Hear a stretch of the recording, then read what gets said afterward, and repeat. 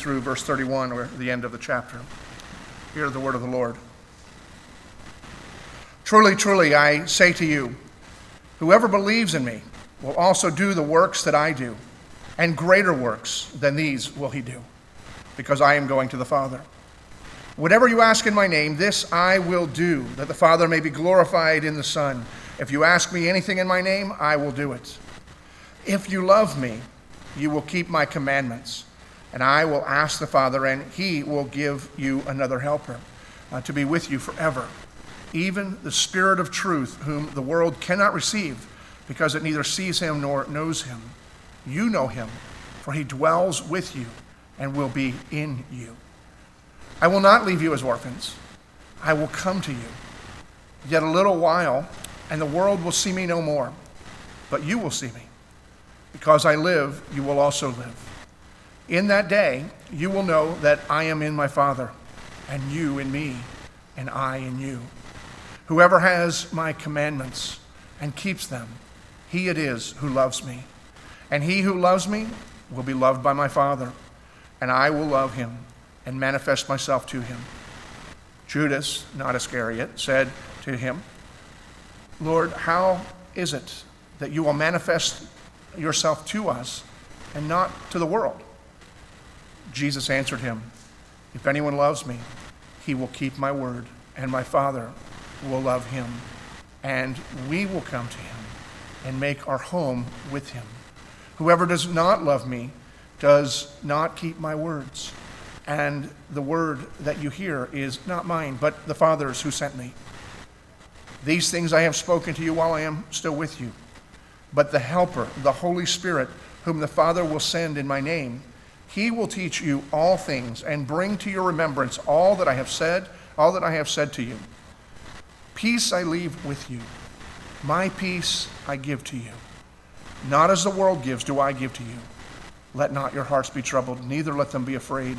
You heard me say to you, I am going away, and I will come to you. If you loved me, you would have rejoiced, because I am going to the Father, for the Father is greater than I. And now I have told you before it takes place, so that when it does take place, you may believe. I will no longer talk much with you, for the ruler of this world is coming. He has no claim on me, but I do as my Father has commanded me, so that the world may know that I love the Father. Rise, let us go from here. Let us go to our God in prayer, that he might speak to us. Father, as we do come to you this morning, we pray that you would speak through your word by your Spirit to us. For you have promised your word always bears fruit and brings conviction as well as encouragement. Lord, instruct us. May we see Jesus. May we be deeper in our affection for him as we recognize how he has loved us. And may he be seen in us, he who dwells within us, to the glory of you and for the benefit of those who live around us.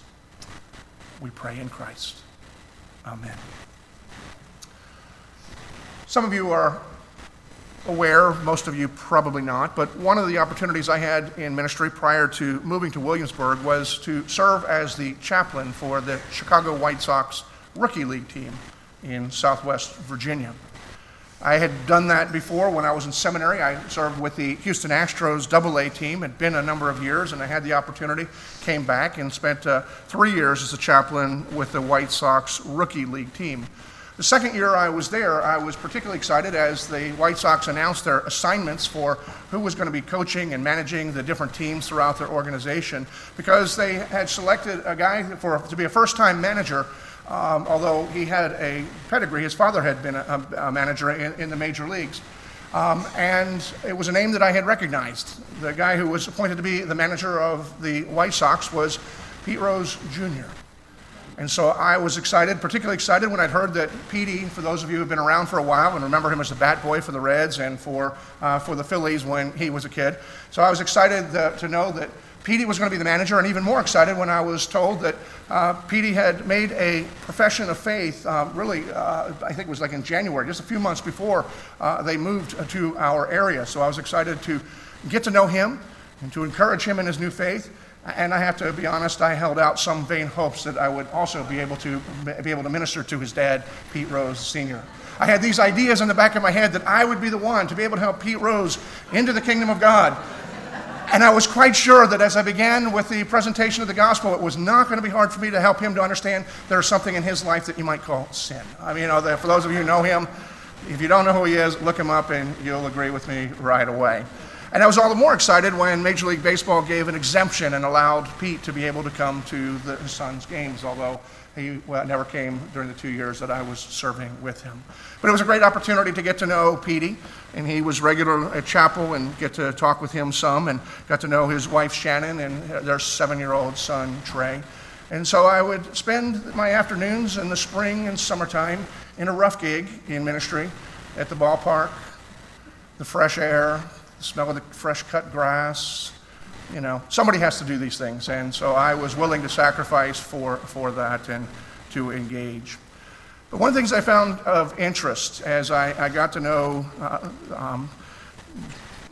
Petey and Shannon and C. Trey is the way they were parenting Trey, not in an overarching sense, but particularly as it related to his sports. Now, and it may not come as a surprise to you, but for a 7-year-old, Trey had one of the sweetest swings you would ever see of a baseball bat. It was just very natural, fluid, and so a lot of the guys, again, these are professional ball players, they would pitch batting practice to him, and he could hit. And I remember asking him one time that he came after batting practice, and I was sitting up in the stands behind the dugout with Shannon, and I said, "So Trey, what position do you play?" And he just said with total confidence, "What don't I play?" Definitely he's taken off after his heritage and that. But what was intriguing was that Shannon and Pete had shared that they were very particular about who was going to ever be Trey's coach. Not because of what we would expect, because he is endowed with more natural talent than most kids. I mean, I've coached Little League. I'd love to have Pete Rose on my team. But because they didn't want people to have expectations that he would walk in the shoes of his father, who was not famous, but was a major league player, and their grandfather, who is a Hall of Fame, well, should be in the Hall of Fame. Well, that's a whole other conversation, I suppose. But anyway, Hall of Fame worthy players. Hall of Fame worthy player. See, Trey is named Trey because he is Pete Rose III. And the reality that came to mind this week, what brought that to attention, is that sometimes expectations can be crushing, particularly when you are asked to follow into the shoes of someone who is great. And so as I was looking at this passage this week, I realized what Jesus was saying is very difficult to swallow. At least it is for me, because the essence of what Jesus says here, where we are picking up, is that he's going away. He talked about that last week. He's going to be preparing a place for those who are his followers. But he's saying essentially here, I am going away. And you, my disciples, and everyone who believes in me, you're going to continue on with the work that I have begun. And you're going to do the same things that I did. And then he says, and as if that's not intimidating enough, that we're going to walk in the shoes of Jesus, of God himself, Jesus then makes this really seeming bizarre statement, and you're going to do even greater works than I have done. I don't know about you, but that is quite intimidating to me. Just the whole idea of having to follow and continue to do what Jesus was doing, that itself is difficult. But I can't get past the statement that Jesus is saying, and you, anyone who believes in me. So this is not just the disciples, but anyone who believes. So this is for all of us who claim the name of Christ. We're going to do things greater than what Jesus did. I mean, my mind raced back through what we have looked at over this past, what's it been, year and a half, 2 years. We've been studying this book so far, and some of the highlights that we saw with Jesus. Jesus made those who were sick well. Jesus gave sight to a man who was born blind. Jesus took a handful of loaves and a couple pieces of fish and fed multitudes. The number often is 5,000, but if you were with us, you remember that 5,000 was counting only the adult males. So more likely it was he fed with that minuscule amount of resource, probably 15 to 20,000, and then when they collected the baskets at the end, they had more coming back in than they sent out in the first place. Jesus, who raised a friend from the dead. And even if we're not looking at things that would seem to be so significant, like the healing and the resurrection or raising people from the dead and the feeding of those who were hungry. From the very beginning, we saw Jesus saved a party. I mean, that was the first miracle that he did, and that was the whole motive behind it. They were having a wedding party. Jesus happened to be at the party. He was a guest. His mother comes running up to him and says, hey, they ran out of wine. And that was scandalous. And so she didn't want her friends to look bad, like they were bad hosts. And Jesus didn't want any part of this. He says, woman, what's this to do with me? Which I can tell you, that wouldn't go well if I had said that to my mother at any time. Probably even still. Not a good idea, not recommending that in terms of discourse. So that's not the shoes that we should follow in. But then Jesus instructs the people to bring these huge vats or to fill the vats with water, and then he turns the water into wine, and the party was saved. So not only was he demonstrating that he has power over these things, but his whole motive was to save the party as well as to demonstrate that he was the promised Messiah. He is concerned about the important things of life, the healing, whether we have our food and are supplied. He's concerned with things that would even be somewhat mundane, which is how do you save a party? And then he's telling us, okay, you're going to go and do the same kinds of things, and you're going to do things that are even greater than that. That is an incredibly intimidating commission that I hear Jesus putting us on and saying, this is not just what he's asking of us to try, but he is expecting that we will do. Now, as I look at this passage, and as daunting of a thought that it may be, that this is what we are commissioned to do, in one sense, it's the kind of the description of what we're supposed to do day to day, the way that we are neighbors to the people who are around us. We are to continue doing the types of things that Jesus did. We meet their tangible needs.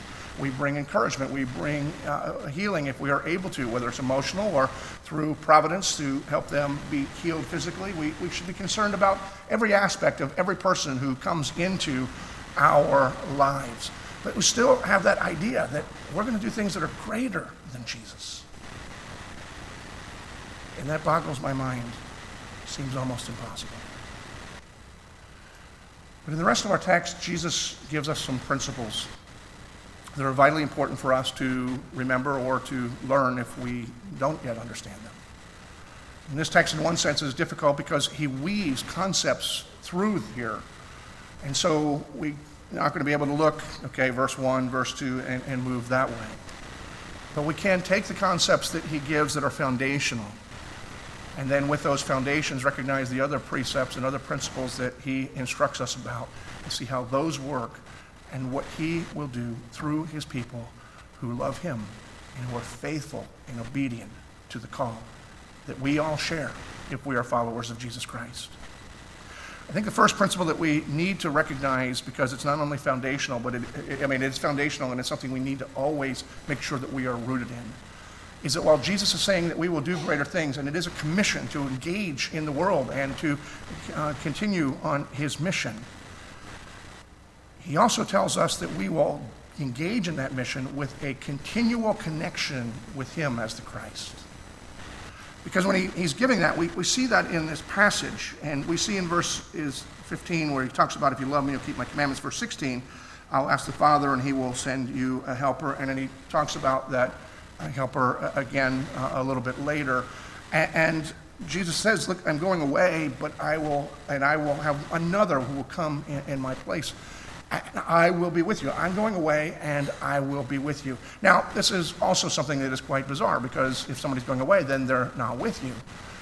Because Jesus, who is man in every aspect, but is also God, as he ascends to the Father, he is also able then to be with us. He's no longer limited by geography or by person. And we'll talk about that in a moment. But Jesus is saying not that you need to go out and do this for me, but his words when he says, you will do greater works than these because, back in verse 12, because I am going to the Father. So Jesus is telling them, I'm going, but I will be with you. And we need to hold that tension, and we'll get to that in a moment. But what intrigues me is the language that Jesus uses.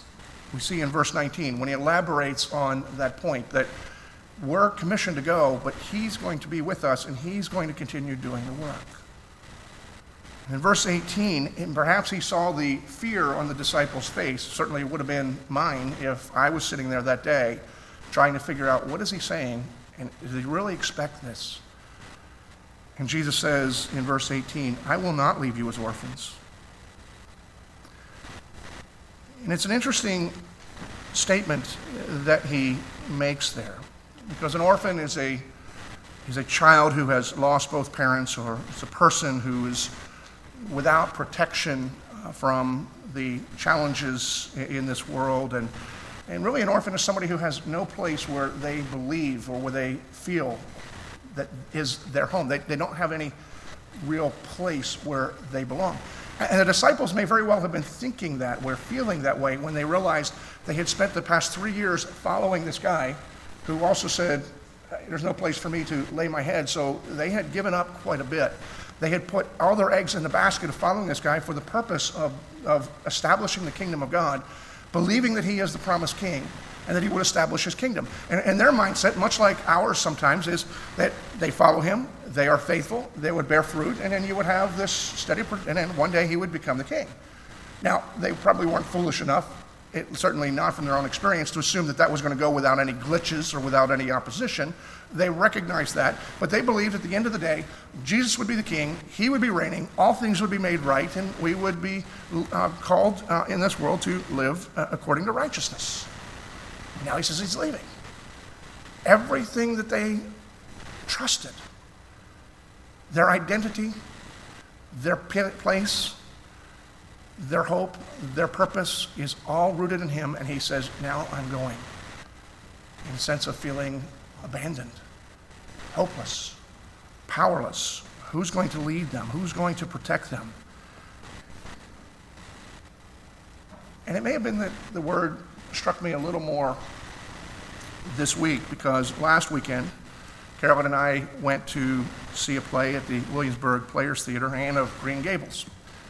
Caitlin Morton from Grace Covenant has a role in it, and so we went to see the play. Several others from the church were there when we went, and I wasn't particularly familiar with, general idea, I knew it was in Canada someplace, but I didn't really know the storyline much beyond that. And if you're not familiar with the story, Anne of Green Gables is about an 11-year-old orphan girl who is mistakenly sent to live with a middle-aged older couple, brother and sister, to help them on their farm and to become part of that family. And when I said it was a mistake, is because they had asked the orphanage to send them a young boy. Because a boy, 11, 12-year-old boy, was coming into strength, would be able to help with all the chores, and increasingly as they got older, he would be he would be maturing and be able to do more and more, would benefit him, he would inherit the farm. And so this scrawny 11-year-old girl shows up, and they're a little shocked, and particularly the sister is saying, we don't have enough. We can't take care of this girl. I don't know what to do with her. She's not going to be of any help to us, and we're not going to be really of any great help to her. Recognizing that she was being sent back, Anne's response is to beg for an opportunity to prove herself and a promise that she will do everything she can to help. She'll do everything there. That's a typical orphan response. Desperately wanting a place, feeling they need to make promises, they need to make things happen. Some of you are familiar with the name Jack Miller, Jack and Rosemary. Jack, some of you know Paul, if you're a friend of the church, their son Paul is a friend of Grace Covenant. But before Jack had founded World Harvest Mission, which is now known as Surge, he and Rosemary spent a lot of time working with orphans in Uganda. And from their work with the orphans, they came to see that there were certain character traits that orphans tended to adopt. Most of them feel very anxious and they feel very alone. and they feel rejected or abandoned, and they feel unworthy, and consequently, they live with fear, and they develop the I've got to fix it mindset, mentality. And they try to control their circumstances by the promise of fixing things or making things better and pouring themselves in, because their experience, the only way they will be loved, the only way they can fit in, is if they prove their worthiness. The idea of simply being loved is something that has been taken from them because of the circumstance in their lives. But what became interesting is that Jack Miller, who after they left the mission field, went back into pastoring a church, he recognized that many of us as Christians display these same characteristics as orphans do. We live our lives acting as if there is no Father who loves us. That we feel that we must earn our place, and therefore we have to perform. We always have to be good, otherwise we might be rejected and sent packing. And so we live our lives out and live our lives before God, trying to make ourselves worthy because we can only trust ourselves, not letting people get too close, because the closer people get, the more they see the things that we try hard to not let people see. You recognize that there was a characteristic of people that is very common among Christians, that we live as if we are orphans. And so this word that Jesus is speaking here really pricked me, because he's speaking not just to the disciples at the time, but to many of us who live this life with these questions about what is expected of me? What does God want from me? What do I need to do? How do I measure up? What do I need to do to earn my keep? We have orphan-like qualities, and if you find that that's true of you at all, then you need to hear Jesus' words very clearly here. I'm going away, but I will not leave you as orphans. I'm going away, but I'm going away so that another can be with you 24/7. In fact, he talks about here that other who is going to come isn't just going to be with you, he is going to dwell within you. The other is the Spirit of Christ, at least is the way that Paul speaks of the Spirit. But every characteristic of Christ is in the Spirit, but he is not limited by body. Jesus is going away so that he can be present with all of his people.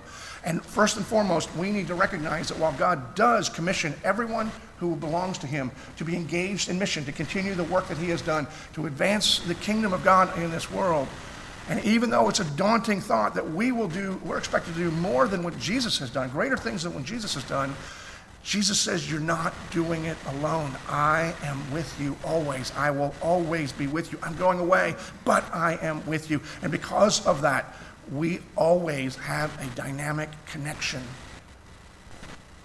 to Christ. He's not sending us out. He is going with us in whatever it is that we're doing. And it's vitally important that we understand that. Because if we miss that, we actually miss everything else. Because if we are not connected to Christ, none of the promises that go along with this actually belong to us. We must remind ourselves we are not alone, that Jesus is with us in the person of his Holy Spirit. Always. And that is true because we receive the Spirit by faith. But the second thing that he tells us that we need to understand here is that not only do we have a constant connection with Christ, but we are empowered and gifted by his Holy Spirit. As the conversation went on, Jesus had mentioned the helper a couple of times, and I think that later on, having heard that, we see in verse 22, we're told Judas, not Iscariot, he had left, wasn't theirs, but Judas was a pretty common name at the time, until Judas Iscariot kind of ruined it for everybody else, because who wants to name their kid Judas anymore? Probably asking for problems if you do, but it was a really good name up until that time.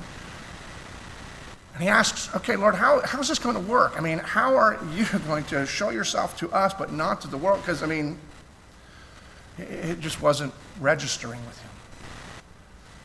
And Jesus then appeals back, and he speaks a little bit in terms of what we're supposed to do. But in verse 25, In verses 26, he says, "These things I've spoken to you while I'm still with you, but the Helper, the Holy Spirit, whom the Father will send in my name, he will teach you all things and bring to your remembrance all that I have said to you."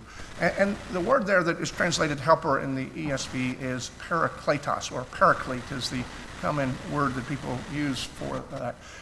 And the word paraclete is translated in the scriptures in 4 different ways. Sometimes it's helper, as it's in the ESV. Sometimes it's comforter. Sometimes it's advocate. And sometimes it is counselor. Any of those are appropriate because the word encompasses that meaning. And the ESV writers translated helper, I suspect, because it touches on all the others, because you can be helped by somebody being their advocate. You can be a helper by comforting or counseling them. All those things are a helper. But any of those words are appropriate. But every one of them speaks to the person of the Holy Spirit. Jesus says so. Literally, the word means come alongside, one who would come alongside. Jesus says that I am going to send one. I'm going away. Here's how it's going to happen. I'm going to go away. And the Spirit will come alongside, and not just come alongside, but we read, he will dwell within you. So how is it that we will see, but the world will not see? Is that those who believe will have the Spirit dwelling within us. Those who do not believe will not have the Spirit. The Spirit is invisible, so if you don't have the Spirit, you can't see him, you can't feel him, you can't touch him. But those who have the Spirit is present and manifesting himself in our lives. But what does the Spirit do? Because I know the whole idea of the Holy Spirit coming and dwelling within us is kind of freaky to a lot of people, particularly to a bunch of uptight Reformed Presbyterian kinds of people. I mean, like, not you, but... And then you see the excesses in other places where they celebrate the Holy Spirit, who is worthy of all glory and honor. And yet, in the way they celebrate the Holy Spirit, they're actually working contrary to the Holy Spirit's purposes, because the Holy Spirit's agenda and desire is always to point everybody to Jesus. He doesn't bring attention to himself. Some people refer to him as the shy member of the Trinity, because he doesn't ever draw attention to himself. It's always taking people back to the cross and reminding us that we see in Jesus the fullness of the glory of God. So the Father is glorified because Jesus is glorified. The Spirit never says, "Hey, watch this," and see what happens. Never. And so in some cases when the churches have gone in abuse and they focus so much on the person of the Holy Spirit, he's worthy because he is God, a part of the Trinity, and equal in his glory and worthy of that. But even if we fall within, we recognize, okay, some people are a little too freaked out because we can't control the Spirit, and we've seen the excesses, and some people, we're within those bounds. What exactly does the Spirit do? We see some evidence within the text, some clearer than others. Foundationally, it is the Spirit who is the one who brings that dynamic connection with Christ, who secures that. We see that in the way that the word was commonly used. Most commonly used in ancient times was as the advocate, or like an attorney, or as a comforter. When somebody had legal troubles, they would cry out to one who was schooled in legal affairs, and they would come and they would not only counsel them, but they would advocate before the judge. When somebody was hurting, whether it's angst or just emotional stress, they would cry out, and someone who was gifted would come and bring comfort and maybe counsel to them as well. Those were the common ways in which this word was used. And both of them are very important, but there's also a difference between the two. Think of it this way. If I am charged with some kind of a crime and have to face a judge, I don't really want a comforter at that moment. I want a lawyer, especially if I'm guilty. And when we are coming before a holy God, at least in my life, there's a whole lot that can be pointed out, and I am guilty. I don't want a comforter to come around and pat me on the back and say, "It'll be okay. You be quiet." I want my lawyer. I want a lawyer who knows the law. I want a lawyer who knows how these things work. I want a lawyer who's going to be my advocate. And here's what the Holy Spirit does for all who belong to him. And it's important that we understand this, because sometimes we have this idea. We know the idea that the Holy Spirit works as an advocate, as our attorney on our behalf as we stand before the judge. It's easy for us to imagine that as we come back again, maybe for the same offense that we've been there before, the lawyer saying, at least this would be true of me, Your Honor, here we are again. And then his defense would be something like this on my behalf. Your Honor, I know my client's an idiot. Please have mercy. But see, that's not the defense the Holy Spirit makes on my behalf or on your behalf. Though, in one sense, he could. But the Holy Spirit, as our advocate, stands before the Father on our behalf, and he says, Your Honor, whether my client is guilty or not is not in question. But here's what needs to be remembered. Jesus Christ, your own Son, has paid the penalty for his guilt. It's been paid in full. And therefore, to place any punishment upon him, regardless of his guilt, would be unjust. You cannot pay the penalty twice. Case is dismissed. It's after that that I want the Comforter to come and remind me that I am in the hands of a capable attorney, not who knows loopholes, but understands both holiness and justice. Understands that I am guilty, but set free by what Christ has done. And so we see that work, and it's by doing that that we are not only secured eternally in Christ. The Spirit is at work doing that as if there was any way for us to be separated. This is God the Father's initiative. But then as the Comforter, he comes and reminds us that that is our status. And so whether we measure up or not, we are children of God because of the work the Spirit has given us, enabling us to believe and therefore receiving all those benefits. And the Comforter comes and reminds us of all that. Now, we also see that he's the counselor here in some ways, and Jesus refers to that because he's not only the counselor legally, he's not only the counselor for us emotionally, but we see Jesus saying one of the functions of the Spirit is that he will lead you into all truth. He will bring to remembrance everything that I have said and done. Now, speaking to the apostles particularly, and some of the guys who were sitting in that room, in specific it answers this question that some of us have. How did these guys remember everything that Jesus said so that he wrote it down so that we would know? I mean, how do we know we know? I don't even remember what I did yesterday. Jesus says here, it's because it's the work of the Holy Spirit. The Holy Spirit was at work within these guys, bringing to remembrance everything they needed to know so they could write down in the Scripture so that we would know everything that we need to know. Known as the doctrine of inspiration. But along with that, it's not only a promise to these guys and how they're going to be used, it's a promise to all of us. And along with the doctrine of inspiration, there's known as the doctrine of illumination, where that which has been written down, we are able to read and understand, grow in our knowledge of God, and be directed for our lives. I love the imagery that Eugene Peterson uses when he says in relation to this, that he turns our eyes into ears. Now, if I don't explain that for some of you, that's not going to be a beautiful picture because it's kind of, you just see this like big ear on somebody's face, and that's kind of gross, I would think. But what he means by that is that those who have the Spirit within him, who are bringing to remembrance everything that God has taught, enabling us to understand what God has taught, he gives us the ability to look at these words on a page, and they are words on a page. But as we are reading them, to also recognize that more than words on a page to those who belong to God, we somehow are hearing God speak to us.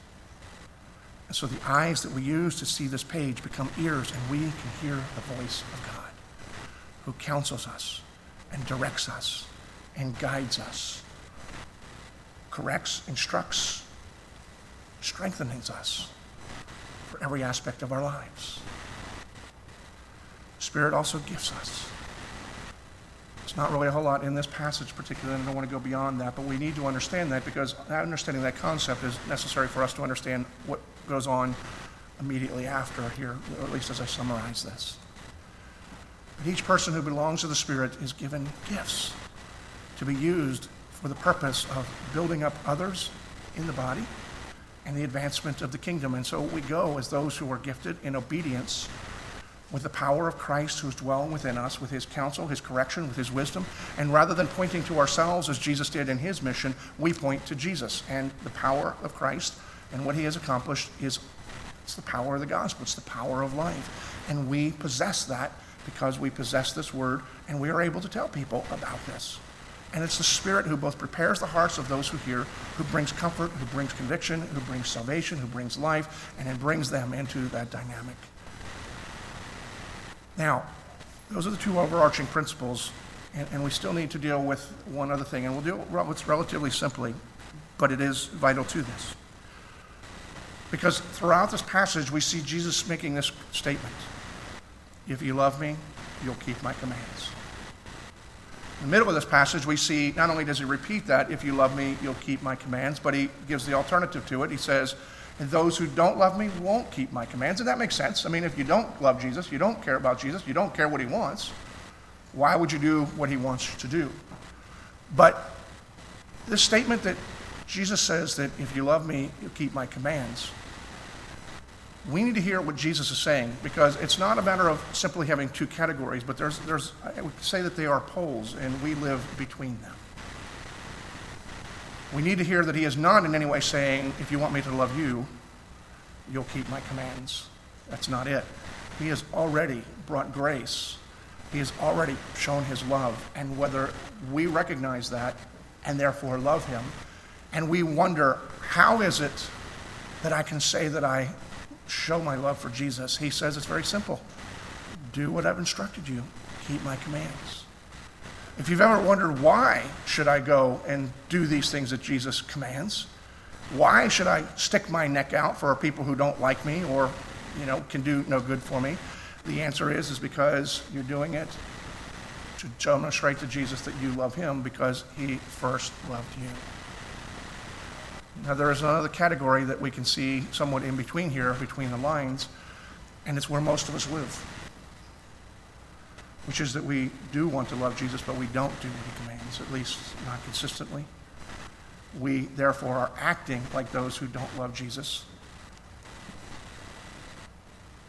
And the correction for that is to recognize you are loved and obey Jesus in repenting and believing his grace is greater than we can imagine. Repentance and believing are commands.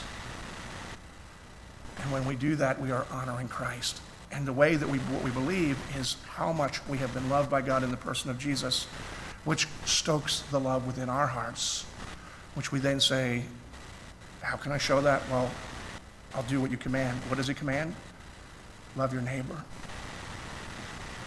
How should we love our neighbors? Well, in practical ways, in significant ways, in simple ways. Making sure that we are encouragers to our neighbors, that they, if they have needs, that we can meet the needs of our neighbors if it's all possible, or helping them to do that. Whether that deals with their health issues or their feeding issues and ultimately their spiritual issues. We are called to meet our neighbors. That's the command. And that's doing what Jesus did, that he commissioned his disciples to do.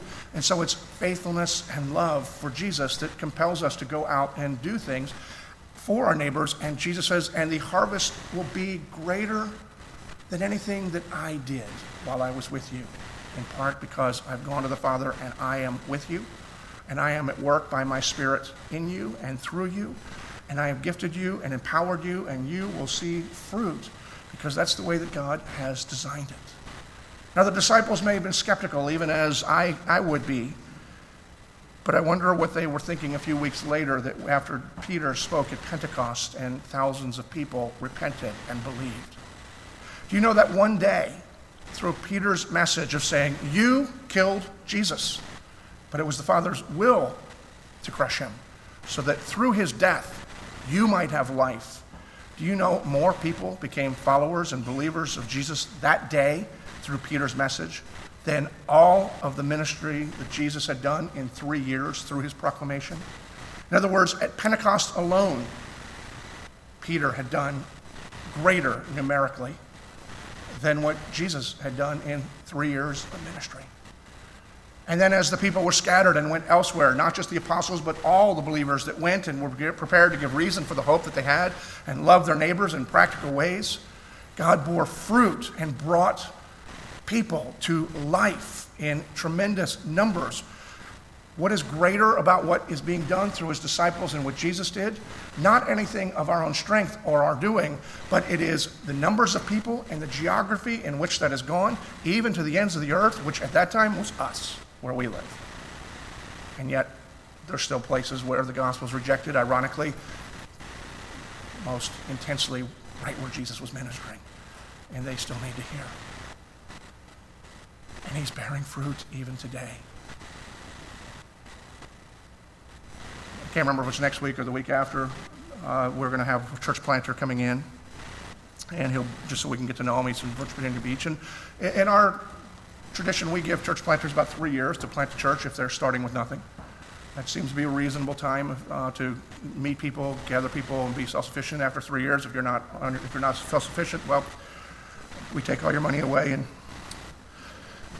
encourage you to go wash cars or something. No, that part isn't. But and there's all sorts of various reasons. But I mean, we found that to be a reasonable thing.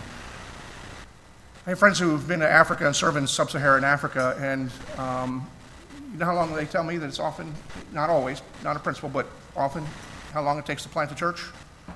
3 days. They come, they proclaim the gospel, people repent and are believing in such incredible numbers in sub-Saharan Africa that, you know, thousands of people, more than at Pentecost, are believing, and that whoever the evangelist is say, all right, well, it's a whole bunch of you, go make a church, and he goes someplace else, and then they begin to pastor each other and raise up leadership. And all throughout Africa, the gospel is flourishing in a way that we just don't even hear about. I don't know about the numbers in China, but the gospel is flourishing there in ways that we don't even know. Ordinary people that we will never hear about are bearing fruit in tremendous number in places where Jesus never physically set foot. And we are called to do that same thing in our community. And some of us are called to leave this community and go to the ends of the earth and to share that gospel. But in our community, in the different pockets, wherever we belong, with that same promise that we will bear greater fruit. We will do greater things than Jesus, because Jesus is the one doing it in us by his Spirit. If we love him and are faithful to do what he commands us to do, which is to love other people and to share the reason for our hope. My prayer is that that will be something that we embrace and learn to trust the Holy Spirit in this church, and that he will bear fruit through our labors. Whether that leads to us being packed out or simply people getting saved, I'll leave that to God. May he see us faithful, that we might demonstrate we love him. Father, we pray that you would work in us now. Grant us the joy of seeing you at work within us and the fruit through our labors. Bless us, we pray, for the benefit of these people around us, our joy, but even more, the delight that you have. May you receive all power and glory through your church.